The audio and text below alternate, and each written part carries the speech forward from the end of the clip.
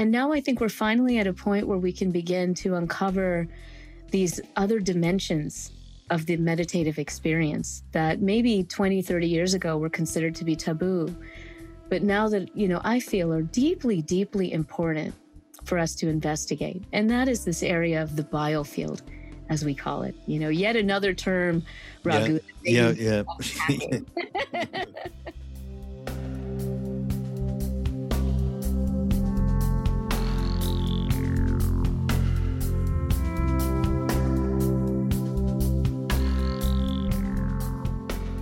Hey everyone, it's Mindrolling. I'm Raghu, and I'm back with a wonderful new guest, Dr. Shamini Jain. Shamini, nice to have you. Nice to be here, Raghu. So, just to give a little bit of context, the work that Shamini does is really around consciousness and healing, and actually you have an initiative around that, right? What's it called? The Consciousness and Healing Initiative. So, there you go. Forward. Also CHI for short, because of course it just happened to be the Consciousness and Healing Initiative. Yeah, that's great. Yeah. Yeah. So we're going to hear about that work and how we can all get a little bit of help to get ourselves more in balance, which will be a good thing. But how about talking just about, where and how you grew up? You're of Indian heritage. Yes. And did you grow up in America or in India? So, Raghu, I actually grew up in the town that I happen to be in now. And No. That's a whole story. But, I grew up in the South in a small town called Greenville, South Carolina. And my parents moved here almost 60 years ago. They were the first Indians in the town, actually. So I grew up on a dead-end street in the country, surrounded by friends that were Baptist Christian, growing up in the Jain spiritual tradition. So just like my last name might suggest, I am a Jain. I feel very deeply tied to the Jain lineage, and it has really inspired me to do the kind of work that I've been doing with, for my life, really. So being in that place, being born and raised here in the United States in the Deep South, realizing really soon in life that there are multiple ways of seeing the world. There are multiple ways of experiencing what we may call God or the universe or our deepest soul and our consciousness. And growing up here in the West, also in Western traditional schools and some of the best, colleges in the country, Ivy League schools and so forth. I also became deeply aware of the fractured education that we had when it came to essentially eschewing spiritual knowledge and spiritual teachings from around the world, whether we talk about indigenous traditions or, traditions that may not be considered as so indigenous. There was something deeply missing because I would read these books when I was a child, certainly on metaphysics, Jain's pride. If anyone knows anything about Jainism, it's a very small religion. Some would even say more of a philosophy than a religion, with its main tenet, which we're known for as being nonviolence or ahimsa. But of course, there are many other tenets also. So growing up with that, and also reading about metaphysics, reading about the energy body, the assertion that yoga could balance the autonomic nervous system. Now, this was all, in the 80s and 70s. So there wasn't actually that much known about it. And I was the daughter of a chemist, right? Oh. My father's a chemist. And so he said, Shamini, everything in the world is explainable by chemistry and physics. We also had the unshakable belief of the human soul, karma, and all the teachings of Jainism. So I thought, this is interesting because you're a card-carrying empirical scientist, and yet you have this deep, unshakable belief of the soul and, the understanding of how that can guide your life. But yet I'm going to school and I'm learning about neuroscience. I'm learning about health. I'm learning about all these things. There's nothing discussing these deeper truths, these deeper principles and their application to living, to wholeness, to health. Wait, now you're a teenager thinking these kind of things? Yeah, I really was. I was actually even younger than that, just really very curious about these fractured worlds that I was seeing, of course, because I had a foot in both, right? Yeah. And my own experience, the other part of it was, I grew up in the South, and I've always loved to sing. So I sang every chance I would get. And I learned very early on, whether I was singing mantras or, Christian prayers, the power of song, the power of sound. And that kind of, sent me in a direction to really try to understand the nature of vibration. And that has really been a kind of a kernel of my deep inquiry throughout my life, is really understanding the nature of vibration, its relationship to consciousness, and the healing process.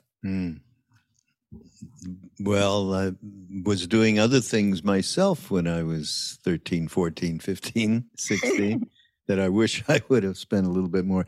But I did get to the point where I was so fed up with the empirical context that I was living in, as you just referred to it, that I fortunately was led, and of course that was the psychedelic revolution.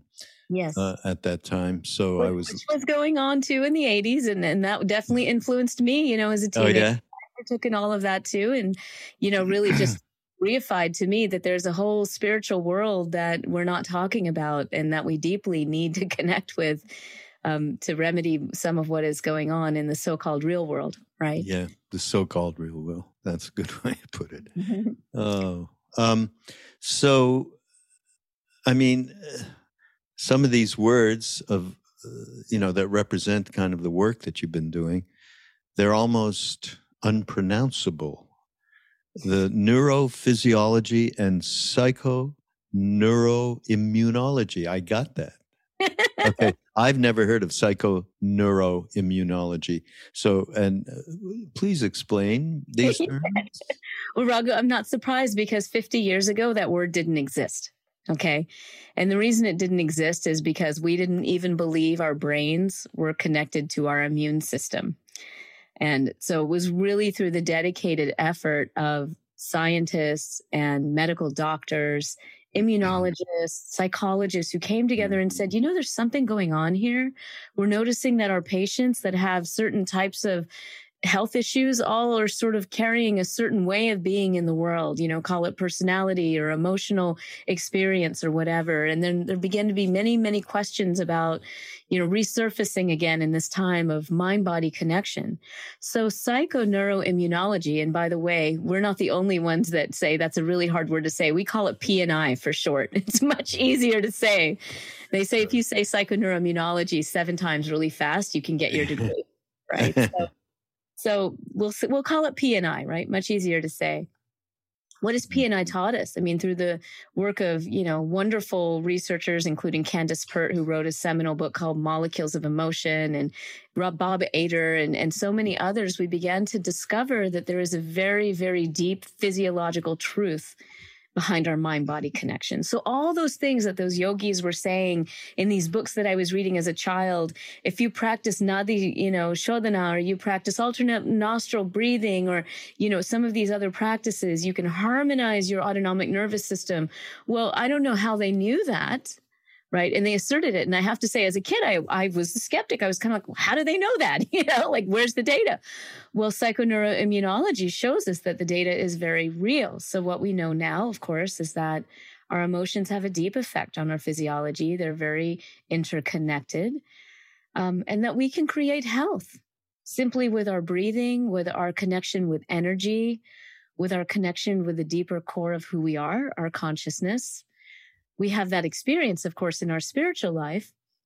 And now we know that it actually affects our health as well, including things like helping us live longer, helping us live without as much physical disease, even including things like heart disease, potential prevention of pain, of course, anxiety, mental and emotional suffering, but also physiological suffering in many ways. So it's a beautiful field. And it was my home field of study as my PhD work. So I did my undergraduate work in cognitive neuroscience at Columbia University as an undergrad. Back then, we were just looking at what part of the brain lit up when we lifted an arm or something. I mean, it was very rudimentary, in the 90s. And of course, it's progressed significantly. But even then, people weren't really systems oriented. So when I found out about psychoneuroimmunology, I said, oh, here, they're really starting to look more at the whole person.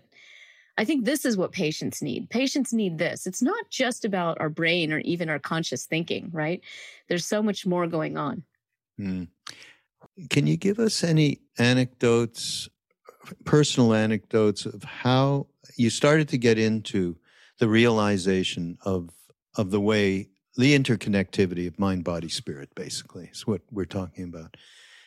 Do you have any kind of anecdotes from your own? I mean, you were doing this, you were going to school, you were getting all of this knowledge.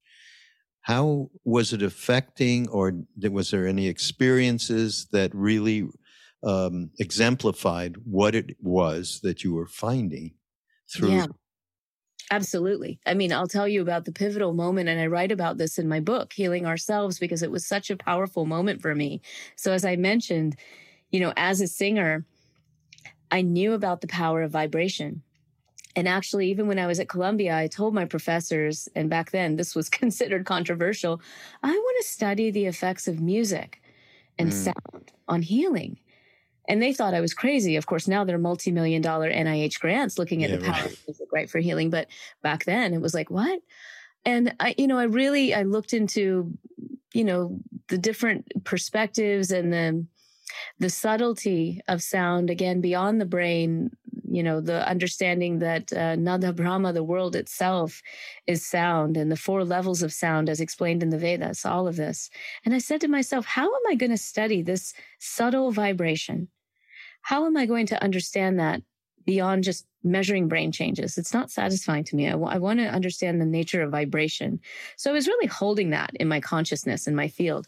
And interestingly, when I was post-undergraduate, taking a research internship job, really, at the Palo Alto VA Hospital and Stanford University, we were placing electrodes on patients with Alzheimer's disease and schizophrenia and trying to learn something about their brains. And I still had this pondering question, which wasn't being answered in the research I was engaged in. And I had an offer. I was living in Santa Cruz at the time to have a Reiki session. And I said, Reiki, what's that? Oh, it's this really cool kind of healing therapy. Well, what's it about? Well, you're just going to lay on the table and I'm going to place my hands on you. I'm going to invite your spirit guides in. And, I'm this skeptically trained neuroscience kid at this point, right? So I'm like, okay, it's probably just all placebo, but whatever. I'll just go for it, Like, what do I have to lose? So I hopped on the table, and this young woman, kind of like your typical Santa Cruzian, woman, started doing her thing. So I'm here laying on the table, fully clothed. For those who haven't had a Reiki session, it's not like a massage. You're not manipulating tissue, right? People may place their hands on and off the body. In this case, she had her hands on my body, but she wasn't manipulating anything. And she got to my stomach, around my solar plexus. And all of a sudden, I felt this massive tightness, pain even, which typically you don't feel in a Reiki session. Typically people feel very relaxed. They feel the energy flowing. But in this case, my awareness was brought to something that I was energetically holding in my body, and I didn't even know it. And as I began to inquire, what is this about? I began to realize that I was holding a pattern of stuckness in my mind, in my body mind, that was preventing me from, kind of speaking out what I was thinking and feeling in certain situations. In essence, I was taking my own power away. And what was wild, Raghu, is when I realized that I was having that experience, what this tightness was about, the stuckness, the moment I had the realization that you're giving away your power was basically the message, everything moved. The energy moved. And I could feel the vibration moving throughout my body. And, I had 2 thoughts at that time, 1, wow, I really need to work on this. 2, this is amazing. And I bet this could help so many people. And this gets me closer to understanding the nature of vibration and its power for healing. So that pivotal moment was actually what set me on my journey to say, who's doing studies in this area of healing? Now we call it biofield healing. Back then they called it energy medicine. Some people still do. So many different healing approaches. I learned that there are healing approaches that have been practiced like this for thousands and thousands of years, right? External Qigong is one example. Laying on of hands in the Christian tradition is another. These are time-honored practices. Then we have more modern ones like Reiki and pranic healing and Jo Ray, and from so many traditions across the world. And yet at that time, especially, there was almost no research on it. And I began to question why, because I was also, having meditation experience, interested in meditation itself. Long story short, my most widely cited study is still in meditation. It was a very vanilla, I call it like the most boring, obvious study ever, a randomized controlled trial comparing mindfulness meditation with a comprehensive relaxation, group and a control group. And we found, not surprisingly, that because this was a hypothesis, and again, to me, a fairly obvious one, that the practice of meditation and relaxation both results in decreased stress. But when we practice mindfulness meditation, the way it does that is by reducing rumination, the tendency of the mind to hash things over and over again. So we found in those who trained in mindfulness a reduction in ruminative thoughts and distractive thoughts, and those mediated the effects on relaxation, right? So very nice study, but I was interested in those deeper aspects too. And I went to a very early Mind and Life gathering then, early 2000s. And I don't mind saying this because I think things have shifted a bit with that society, is certainly the people within it. And there's just much more openness now to broader points of view on meditation than there was then. But back then, if you dared ask the question about spiritual experiences or energy, you were basically shut down. And that's what I saw and I experienced. And I said, I wish I could study this nature of subtle awareness within the meditation context, but I can see that the people that are in charge here really don't want to go in that direction. What's that all about? What was very happening? Political. In my view, it was just political patriarchy, that typical thing that happens in academia. It's, I sometimes joke, Raghu, that I'm a recovering academic, even though I still have one foot in the university, because it's just a question of what you're serving, and what you're afraid of. So in my view, seeing where they were going, and I remember, I think I can share this freely. Alan Wallace sat with me. I'll never forget this because I was so flummoxed. Especially coming from my culture where we talked about these things very openly. It was described in our books. Why is it taboo for us to be talking about energy and subtle vibration? And he sat with me and he said, Shamini, you don't understand. Some of these researchers that are here have no idea what you're talking about. Mm-hmm. They're not experiencing this. And so they think it's all delusion. Wow. And I said, wow, okay, but you don't know what the nature of this is. I'm just flummoxed that there's no openness to people even talking about what their experiences are. We're not talking even about the real or the unreal. We're really literally just letting people share what their experience is and helping understand how the nature of that experience could facilitate a healing process. But anyway, it was really those two pivotal moments, I would say, that set me in the direction to really begin to explore the nature of vibration. And it's really been an amazing journey. Because, I think that meditation in and of itself and the way that it's been studied, so much good that has come out of that research, so many ways that it has been adopted in the healthcare system, for full benefit of patients. And that's wonderful. It's very, very laudable.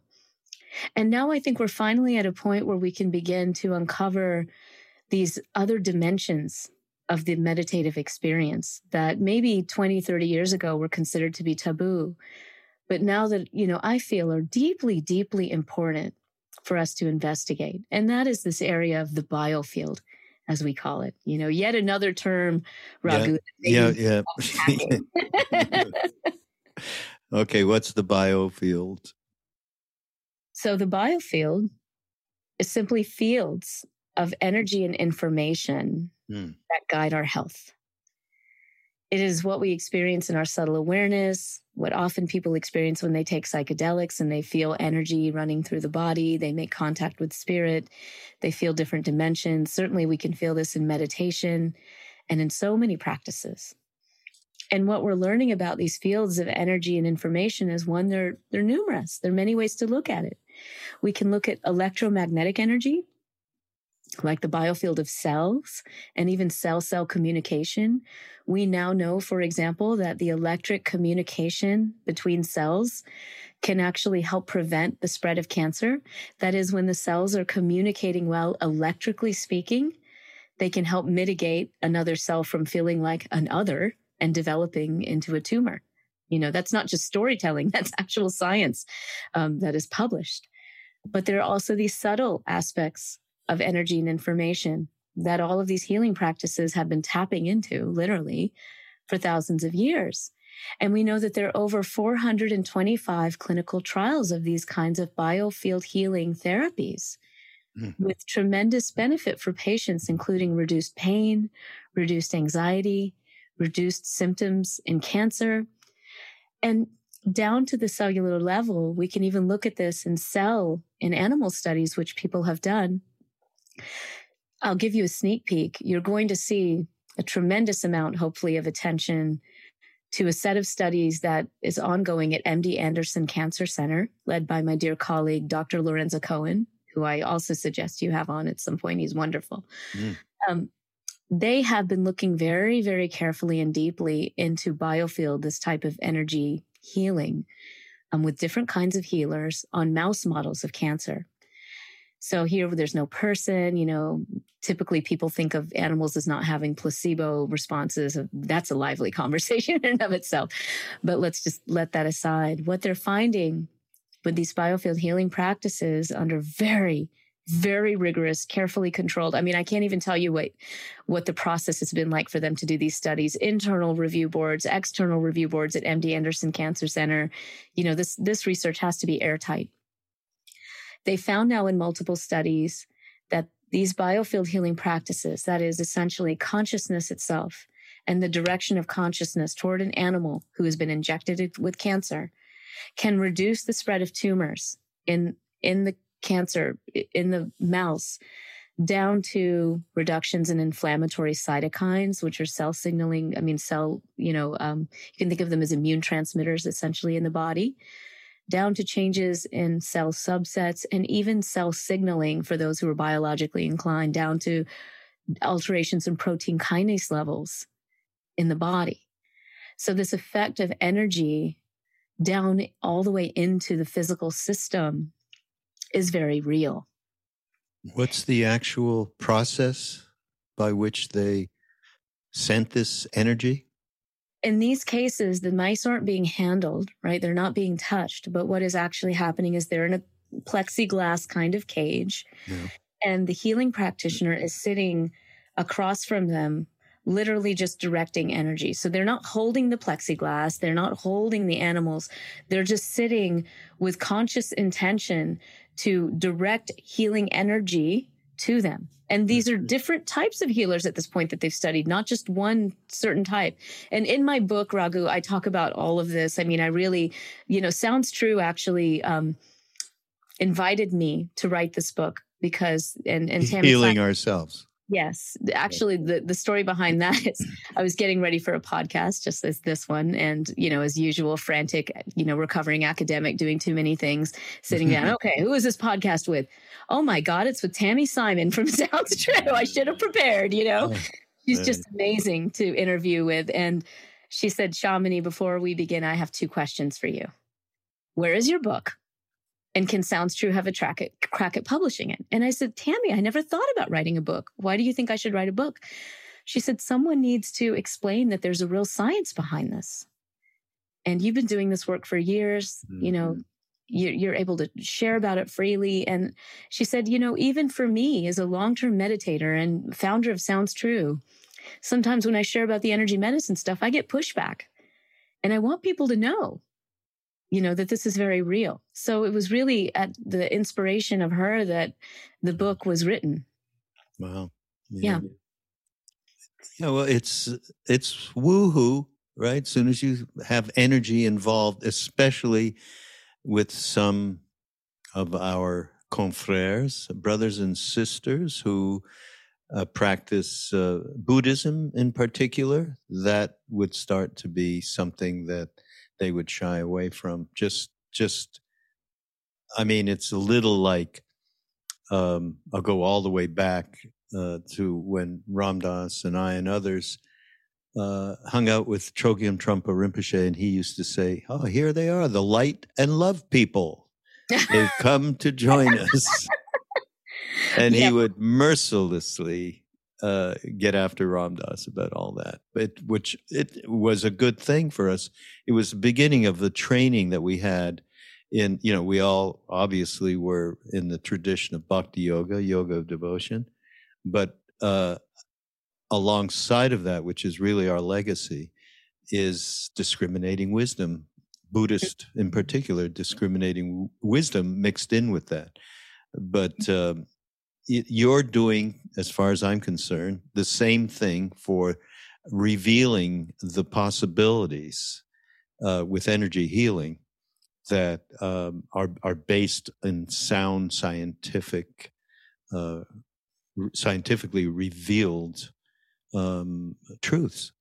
And you know what is fascinating for me about it, what it leads me to personally, this exploration of the biofield. I think in a time where we really need to understand this message, we're all connected. Because when we look at these studies, right, and some of these occur across distance, and we see this sort of electrical communication happening between cells, and we learn about the biofield communication between trees and between us and the earth, right? It's helping us really dispel that myth of separation.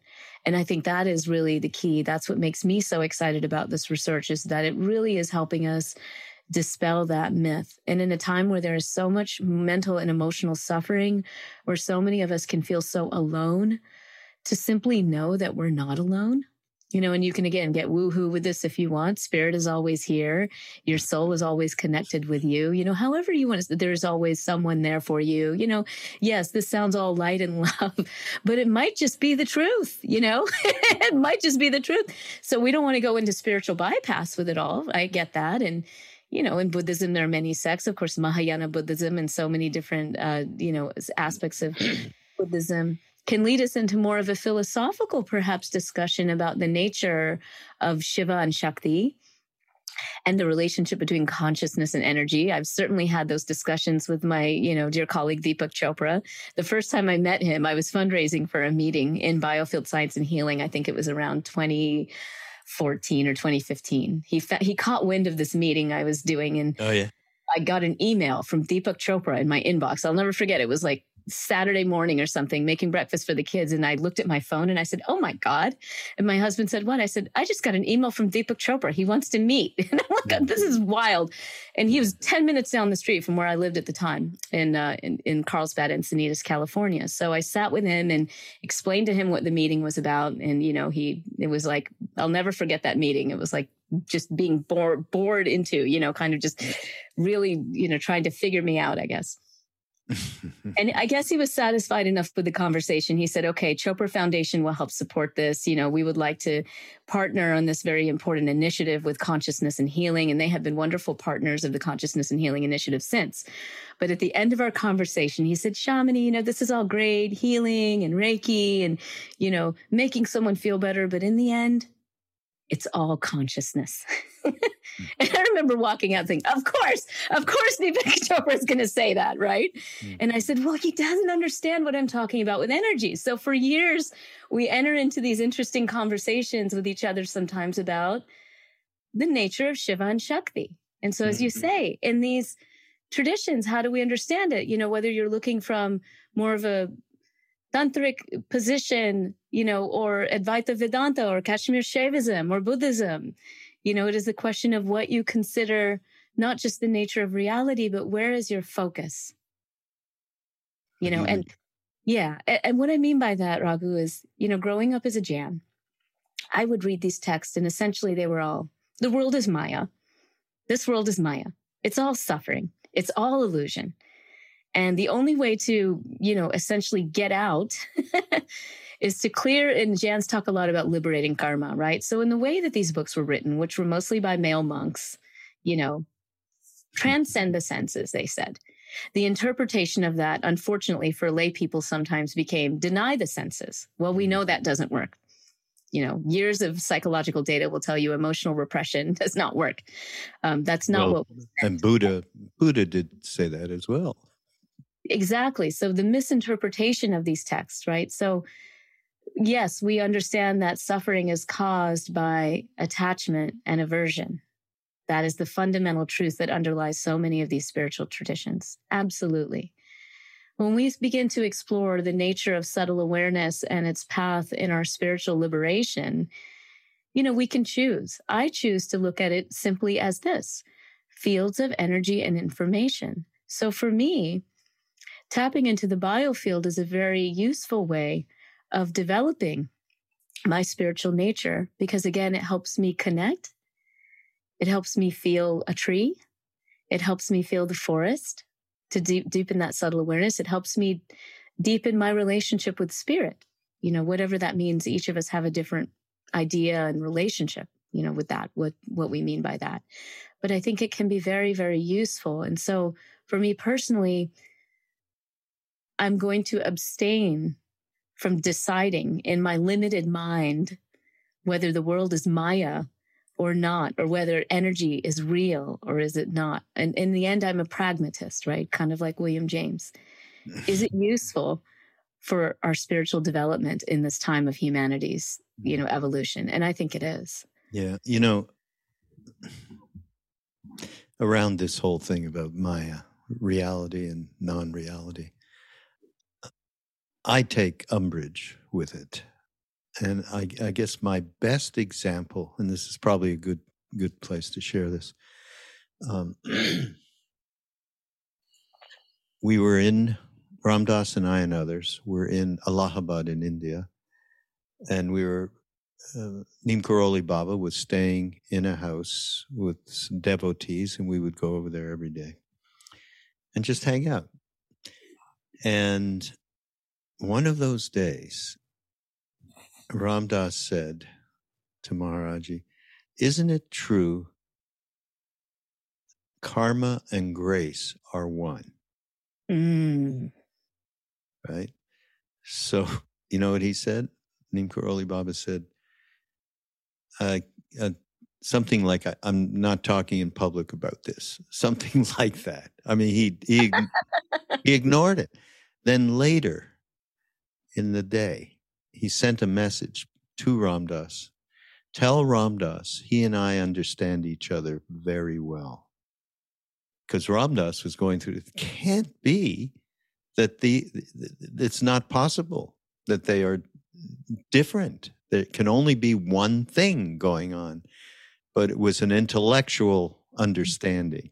Mm-hmm. And much later, like not that, so there was I don't know if you know who this is, but when Neem Karoli Baba left, there was a woman saint named Siddhima, who was very close to him for many, many years, decades and decades and decades.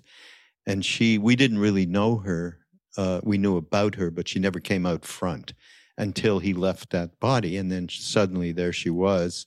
And we were able to, spend enormously blessed years having an Indian mom kind of, until she left about 5 years ago. One day I said to her, and I told her this story of Ram Dass asked Maharaji, we should call him, is karma and grace the same? And she said to me, of course they are the same, but you cannot understand that from the nature of the dualistic, she didn't say it in those words, but this is what she meant, reality that we are living in. So she said, you act as if there's something to do until that completely dissolves. And then at that point, I guess you're like Neem Karoli Baba, where there's nothing going on of a doer. There's just whatever needs to happen. That was our experience with him. With everything that went on, he didn't teach. He just said aphoristic kind of stuff. It's all one, subek. That's the first thing he said. So, and then further, another example of that is when Ram Dass wanted to go to help in East Pakistan. There was the war that was going on in the early 70s. He wanted to take his Volkswagen bus and go there and so he could help people, an ambulance or whatever. But he asked Neem Karoli Baba, who said, no, Ram Dass, don't you understand everything is perfect? And later on, of course, Ram Dass none of us understood that by any means. Later on, when Ram Dass would talk about the perfection of everything, he would always have a little, a little but. I am not living that, so I cannot fully understand or express it. I have intellectual understanding. This to me is the same thing with people talking about Maya and what's what's reality. I think it's absolutely useless, actually. It's an intellectual exercise. And my, I think best said when Maharaji said, Ram Dass, you and I understand each other. So to cut ourselves off from acting in this Maya is to really cut us off from any possibility of interconnection. And I love, the idea of what you were talking about, how cells react, with the experiments around the mice and so on, and cancer cells being, it's like if you transform polarization inside yourself, you probably transform the development of cells that are in opposition to each other. Does that make sense? Yes, absolutely. Because here we're talking about things like the principles of coherence.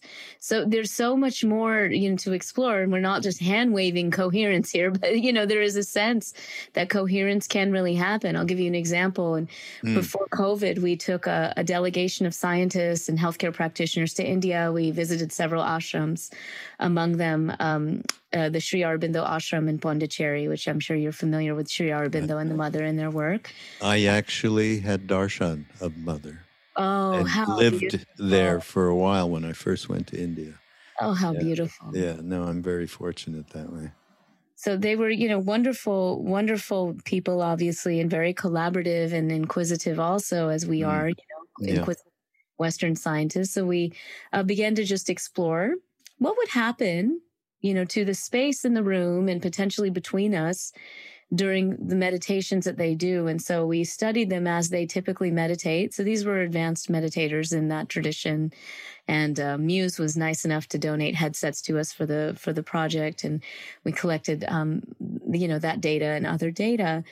And what we discovered in that exploratory session was that indeed, during certain times of the meditation, we found evidence that people's EEG or electroencephalograms, the electrical activity in their brains, would come into coherence. That is not just that parts of my brain would cohere with other parts of my brain, but my brain would come into coherence with your brain, electrically and statistically speaking, but not all the time. So then we were curious, okay, because there were like 7 different parts of their meditation of what they did, right? They did this and then they did that, like different techniques, you can say. So what was it that they were doing when the brains actually came into communication, you could say, came into coherence with each other? What's the word? Give us a short definition of coherence. I mean, I'm understanding it through what you're saying. But in this case, it's literally like a synchrony of the phases of the waves that are taking place. So in EEG, we talk about alpha waves and beta waves and theta waves, and we look at the frequencies and the amplitudes of those waves. And that's typically how we can read things about our state of consciousness, gross states of consciousness, like whether we're thinking and focusing, or whether we're relaxed, or whether we're more in creativity, dream state, or even sleep state. So that's typically the way we'll look at an EEG. But a novel way to look at it is to look at the connections of EEGs between people, not just within one person's brain. And so when we're looking at EEG coherence, we're actually looking to see whether there is some synchrony between what my brain's electrical activity is doing and what your brain's electrical activity is doing, right? So this is what we saw. We saw some sort of connection, that is some coherence between people's brain function. And this was a group of 6 or 8 people. So we're seeing this across, between people. There's a whole way that we looked at this. We have a whole report on this on our Consciousness and Healing Initiative website, if anyone wants to take a peek at the data and learn more about the project. But we asked, okay, well, what were they doing? Well, interestingly, they weren't trying to cohere with each other. They weren't like, oh, let's all get into coherence. No, they were actually all focusing on the interior experience. And I think that's so beautiful, right? They were actually all Naturally, just naturally. together. Yes. So they allowed for coherence to take place. Why? Because they became quiet and, going more into a pratyahara kind of state, right? The interior experience, the interior landscape, withdrawing from the outside world during that period of time where we saw the coherence. Really beautiful. And I mean, these are the ways that I hope to see, more contemplative research go, kind of more instead of just within the person and me, myself, and I, kind of between us and with us in the world, and I think there's a tremendous opportunity for us to learn so much more about the impact of our contemplative practice on the world. Yeah. No, that's fantastic. I'm glad to hear that. That also brings in the reality of, and I think you've worked with various people, indigenous cultures, and that wisdom. I mean, I just actually did something with a wonderful indigenous person named Anita Sanchez. Oh, yeah, she's lovely. Oh, you know her? Oh, she was great. And, I like to foster that in terms of this podcast and what I share, because, and I'm sure you're going to agree, we need that wisdom to be given back to us after what we've done. Of course, it's just beyond the beyond. Not you, we, white people in the West. What is your experience with?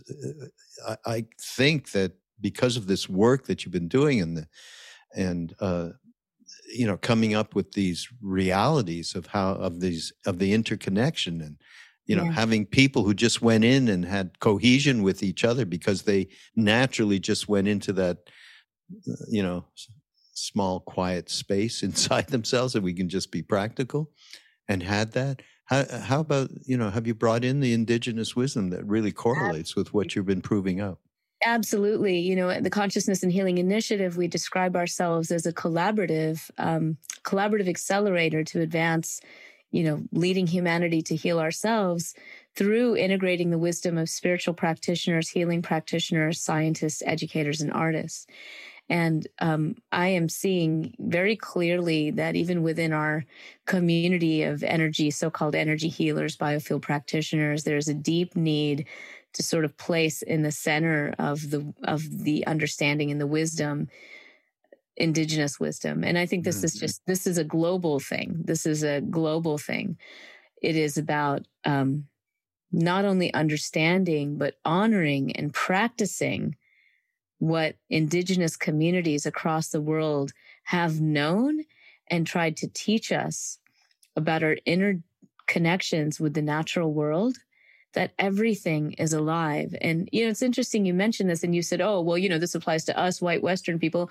I don't think so. I think it applies to a lot of us, and myself included. Yes, I'm a woman of color. I'm East Indian descent. And I was musing with my family recently on, what's interesting about our traditions? There was never a deep teaching about our connection with the natural world the way there have been in some indigenous traditions, and I'm thinking about shamanism and, the traditions in South America and here in North America and Africa and, in so many places. We had a different way of viewing things in a way that almost caused more separation, I think, sometimes with the natural world. I am not this body. I am not this. I am not that. So I don't think that's helpful, actually. I think that we have a lot to learn from the traditions that are teaching us how we could literally save our planet by realizing that everything around us is fundamentally alive and wise and conscious and listening and responding. And we really need to wake up to that. So when we talk about biofield science, some of the most exciting work going on is really looking at not just the interconnections between people, but between us and the planet. There's just a really beautiful work that's being done there. And the teachings in, curanderismo and the guiding of how we will scale out this work more broadly in hospitals, clinics, while honoring the indigenous wisdom traditions, and maybe they don't want to be certified and they don't want to be licensed, right? There's a lot that we discuss at the Consciousness and Healing Initiative to make sure that we're upholding and honoring the wisdom that is there. Yeah, it's super important. I beg to differ, though, with your background and your family background and where you come from. Nonviolence, non-killing is directly related to the interaction between you and all people, all environment, all sentient beings, all I mean, it is. No, so in that way, yes, we absolutely honored and know that everything is conscious, everything has a right to being alive. That's why we practice ahimsa. But often it was taught in the spiritual texts that I read about liberation. You practice ahimsa to liberate yourself from karma, to escape the world of Maya, right? I see. So I think that it would be nice if it was more taught from a compassion point of view. You practice ahimsa because you honor and revere and respect life. And you choose not to harm anything that you don't need to harm. Why do it? That's a very different frame of reference. One allows you to be more integrated in the natural world, and another almost suggests you eschew it. You know? Yeah. You brought up compassion, and it's the core of basically everything that we got when we went to India with Ram Dass back in the day. It's what is at the very, love and compassion is at the core of what our heritage is and what we express now in everything that we do. And let's talk about compassion. Basically, wishing healing on others and the power of that. You talked about it a little bit, but let's talk about it more. I mean, and it's been proven, I think, through scientific studies, maybe I'm wrong, that actually when you have an awareness of someone who is sick and you send out best wishes, prayers, whatever, that it is effective. Doesn't matter what, there's no time and space that interrupts that possibility. Tell me about that. Yeah, I really do agree with you. I feel that the experience of compassion allows us to break through those fallacies of separation again, right? And of course, allow for this healing streams of grace, as some of my colleagues might say, to work their way, to allow that process to happen. I think of a study that was conducted by Kathy Kemper, who was at the Ohio State University. She's a pediatrician and has done a lot of exploration into loving kindness, but also from the energy healing perspective. Oh, yeah. One of the studies she did was a really fun kind of controlled study where she had two people in a room. One was a very experienced loving kindness practitioner, and the other was just a new person. And they're sitting in a room together, and sometimes they were both reading. And one time she had the loving kindness practitioner sort of place their arms on the person in direct loving kindness. But then in another condition, besides just a resting condition also, where they're just resting and reading, right? Actually, that's what they're doing. They had another condition where the recipient thought that they were just resting and reading. But really what was happening is the loving kindness practitioner had their magazine open, but they were actually directing loving kindness to the recipient. The recipient just didn't know, right?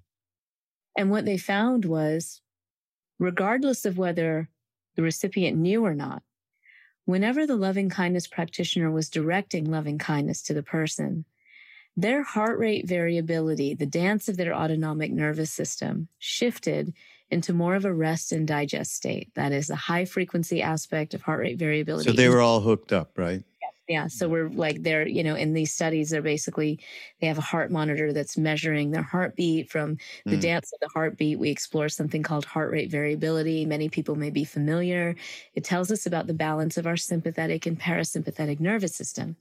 The parasympathetic nervous system, of course, is the captain of our rest and digest nervous system. So when we come into a state of deeper relaxation, deeper rest, deeper calm, then our parasympathetic nervous system becomes more activated, right? That's what happens. And so essentially what she found is when a person was receiving loving kindness, whether they knew it or not, their autonomic nervous system would go into this greater state of relaxation and peace, as from the heart rate variability. So yes, it's very real. And again, I think it speaks to, sometimes you may not even feel the streams of grace that are around you, that are working with you. But we can if we choose to.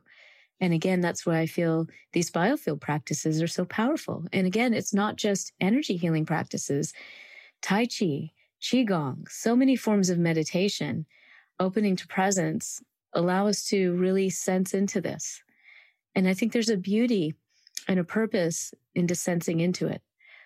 For me, it feels very supportive in my spiritual practice when I can actually feel those streams of grace.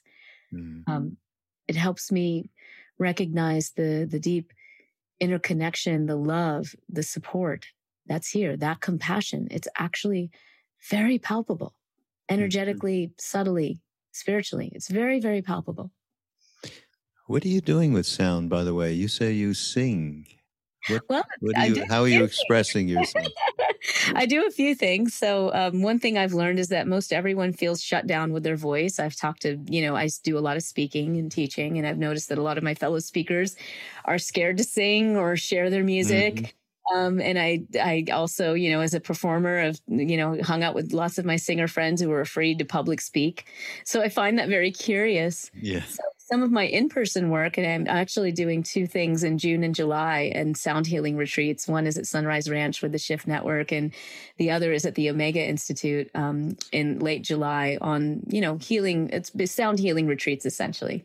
And my work in those retreats is really to help us open up to the power of the voice, explore these different subtleties of sound. So we do a lot of play with the voice. We kind of just open up and liberate the inner child a little bit with the vocal stream and, make sure we're really connected to our energy. And then we use sound as a tool to open ourselves to the experience of the biofield, to these subtle aspects of energy. And then we explore the work with mantra to connect us more vibrationally, coherently with certain aspects of consciousness that might guide our path. So I really love that work. It's super fun. I do a lot of it in my in-person teaching, at different retreat centers. I just finished teaching at Shivananda Ashram. I love that place in the Bahamas. It's such a beautiful, coherent place to teach. And I teach at Esalen often. I think I'm going to be there in September. So I love that opportunity for us to come into embodied experience with our own voices. And then on the artistic side, I'm kind of working on my first ever original album. I did a lot. Yeah. So that's been a really fun journey. Again, what I share with people is just allow the creative journey to unfold. I joke that the path to enlightenment is through the ridiculous. A spiritual teacher once taught me that. And for me, it's certainly been true. I've gone through cover bands, Guns N' Roses cover bands, which I called Nuns and Roses, where I came out as Moses for part of the show. And, just all kinds of ridiculous things that I've done and enjoyed. But when you open to that ridiculousness and you just don't take yourself so seriously, including just opening to your own voice, just something as simple as that, then your creativity will guide you. And it will heal you. I really, I've had that experience for myself and I see it in others. And it's such a joy to open people up to that. I love Nuns and Roses and this wonderful scientist. I love that combo. That's we even became a Jeopardy question. It was hilarious. One day, apparently, our, tribute bands across America, and there we were on Jeopardy as an answer, I guess. And who knew, that's great. First of all, sound is personally a major path, but not just for me, but in relation to what happened to us in India. Then, of course, Kirtan. Yes. Krishnadas emblem. I think you know who Krishnadas is. Of course. Yes. Yeah. So he emblemizes that in the West as a Westerner who really embodies that. Shall I say, as a practice, which is why he has such a huge audience. He's not entertaining anybody. He's doing it as a practice. Oh, his such a deep, resonant tone. I mean, I just love listening to his voice. It's quite amazing what he carries in that vibration. Yes. Yeah. And now I'm going to, so this is something I used to do with him before he became Krishnadas, the famous, and, so it's a practice that all of us who were in India back then, not all of us, but many of us still carry in our day to day. But now when I'm practicing, I'm going to have consciousness around the biofield in terms of that. I'm absolutely positive it's been happening without me having any kind of consciousness around it. So you've introduced a wonderful new ingredient to just be aware of, because the most important thing is this, we were talking, as you were mentioning before, really intraconnectivity, which is Dan Siegel's, Dr. Dan's new book, if you know who Dan is. And that is very much what is going to help us break through this really rock solid, and we're immersed in this just awful division. The us and them has become so large that these, what you're suggesting is proving the reality of this interconnectivity, and that we must, and that's why we talk about indigenous wisdom and bringing that, back to fore here with us. So great work you're doing. Well, thank you. Yeah. And if I could just add to what you just said, what it leads me to ultimately is, again, my book is called Healing Ourselves. And one of my friends said, Shamini, why? I don't like that title, Healing Ourselves. It makes it sound so lonely and we have to do it ourselves and, and everything. But as I say in the beginning, the first thing that this Jan nun said to me that I'll never forget was, you want to understand healing? First, heal yourself. And that's not a selfish thing, because as we move through those layers of our conditioning, all those layers that tell us we're separate from our own emotional experience, our thoughts, other people, and we do that deep healing work with ourselves, then we actually expand the ability to elevate healing in others through understanding that deep interconnection. Yeah. But we have to do that inner work. Otherwise it's wounded healer, Chiron complex all over again. Right. It doesn't work. Yeah. No, and that's really what our whole, if we have a foundation that is Be Here Now Network is part of, ramdas.org, all of it, everything that we do, love, serve, remember, which is the only instructions we got from Neem Karoli Baba. Love everyone, serve everyone, remember the divine. And so that is primary in terms of you first have to heal that. And it's not a matter of you heal it and then you go out in the world or anything like that. But you have to be day to day working. You have to be. It's another wrong-headed way to say it, shall we say. But it would be fortuitous for all of us if we individually healed that deep part of ourselves that is, conditioned in ways that are counterproductive to helping humanity, shall we say. And with that healing goes along the idea of we just radiate from that place to everyone we meet. There is nothing else to do. Yes. And I think your stories of Neem Karoli Baba really exemplify that, right? Yeah, no, very, very much so. So great to meet you. Great to meet you too. Thanks for having me on the show. It was a delightful time to converse with you. Yeah. And Healing Ourselves, the book that Shamini has been referencing, it'll all be in the show notes, and connectivity to her as well and the work that she does. And if you want to go deeper, you can actually look at some of the results of various some of the things that she's been doing to prove the reality of our interconnectivity, particularly, and the fact that we're not just talking about, how we can actually relate with what's going on inside ourselves and help that by virtue of some of these, the reality of the way in which things are connected. And I love that story about, the cancer cells, yes. And the polarization. If you can transform that polarization, that will go a long way to, having a good effect, especially if one has this kind of disease. So Yeah, that's all really fascinating and wonderful news.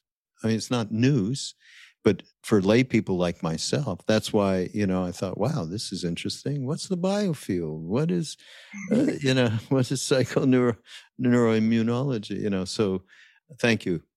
And we'll have all of the references up in the show notes. So everybody, this is Mindrolling on Be Here Now Network. Go to BeHereNowNetwork.com. And of course, we have all of our wonderful friends from Ram Dass and Alan Watts to Sharon Salzberg, so many different people to get ourselves more balanced and healed on a day-to-day basis. Thank you, Shamini. We'll see you again. Thank you.